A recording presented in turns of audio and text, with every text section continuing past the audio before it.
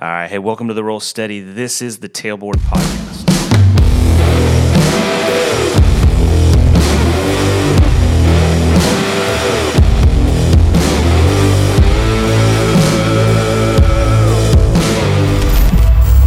So in the full article that we did 2 months ago on supply hose and maximizing flow, I mentioned briefly how the capacity of a 3-inch hose dictates some of my tactics. And recently I was asked, well, how does it dictate your tactics specifically? And so I wanted to dive in a little bit more on that here in this episode. Jump back to the written episode, and this is what was written. Notice the static volume of a single section, 50 feet, of 3-inch hose is roughly 20 gallons of water. Why does this matter? Well, it's important to know that 200 feet or 4 sections is going to be 15 to 16% of our tank water if you've got a 500-gallon tank like we do in Dallas.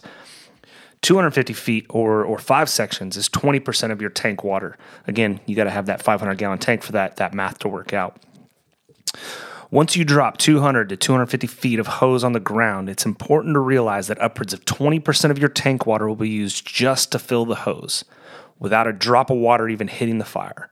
Just something to consider and allow to influence your tactics. Now, the context that I was speaking of is utilizing a transitional attack off tank water. Now, we're taught never utilize a master stream without a permanent water supply, correct? Absolutely yes. And that's what we're taught. And I sincerely tell you, always follow your SOP, SOGs. Where I work, I'm blessed to have a ton of resources that are practically stacked on top of each other. And when the bell hits, we roll 3 engines, 2 trucks, 2 battalion chiefs. And once it's upgraded to a working fire, we get an ambulance, okay? And most of those apparatus are arriving on scene in under 3 minutes. So keep that in mind, when I'm sharing this. But going back to kind of what I was picturing and what I was referencing in my head, and how, some of the specs and understanding the tools and the equipment that we have dictating my tactics, we carry 500 gallons of water in our tank, right? And if I roll up and I utilize a transitional attack, which for me means I'm throwing a slug of water, which is going to be off my engine, is going to be 500 gallons per minute via my deck gun. Or it could be my blitz fire with a TFT automatic that's dropping about 500 GPM as well through an automatic fog.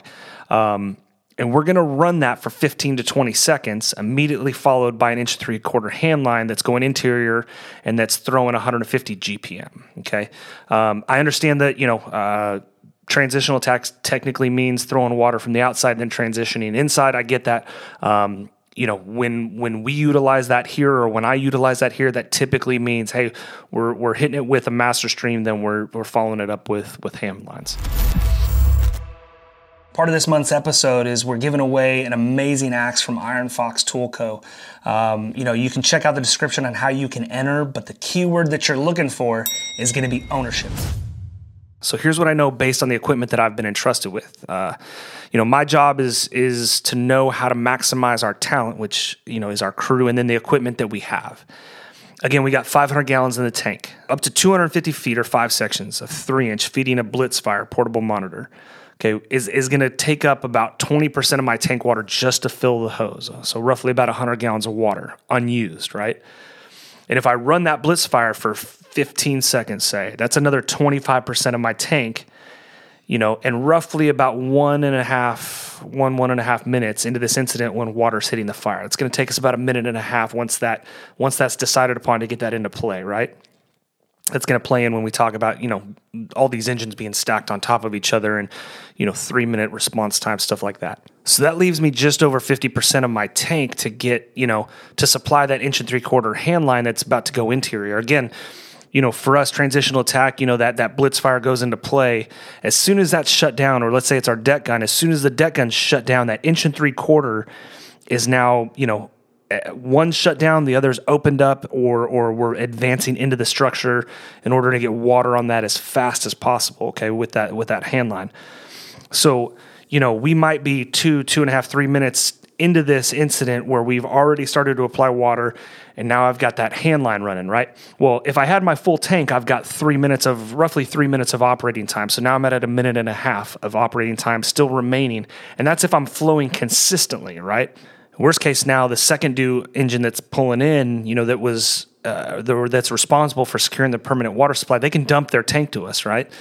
So that's another 500 gallons of water or 3 minutes of constant flow operating time with that single hand line for us to secure that permanent water supply. So, you can start to see how my tactics are being dictated by understanding my equipment and the limitations of my equipment. Also knowing the crews that are responding to me, what their response time is going to be. All of these things kind of play into that and allows me to be, in this case, a little bit more aggressive in terms of running a master stream, whether it's my deck gun or my blitz fire, for a short period of time in order to reset that fire and then get my lines interior. So that's kind of what I was talking about.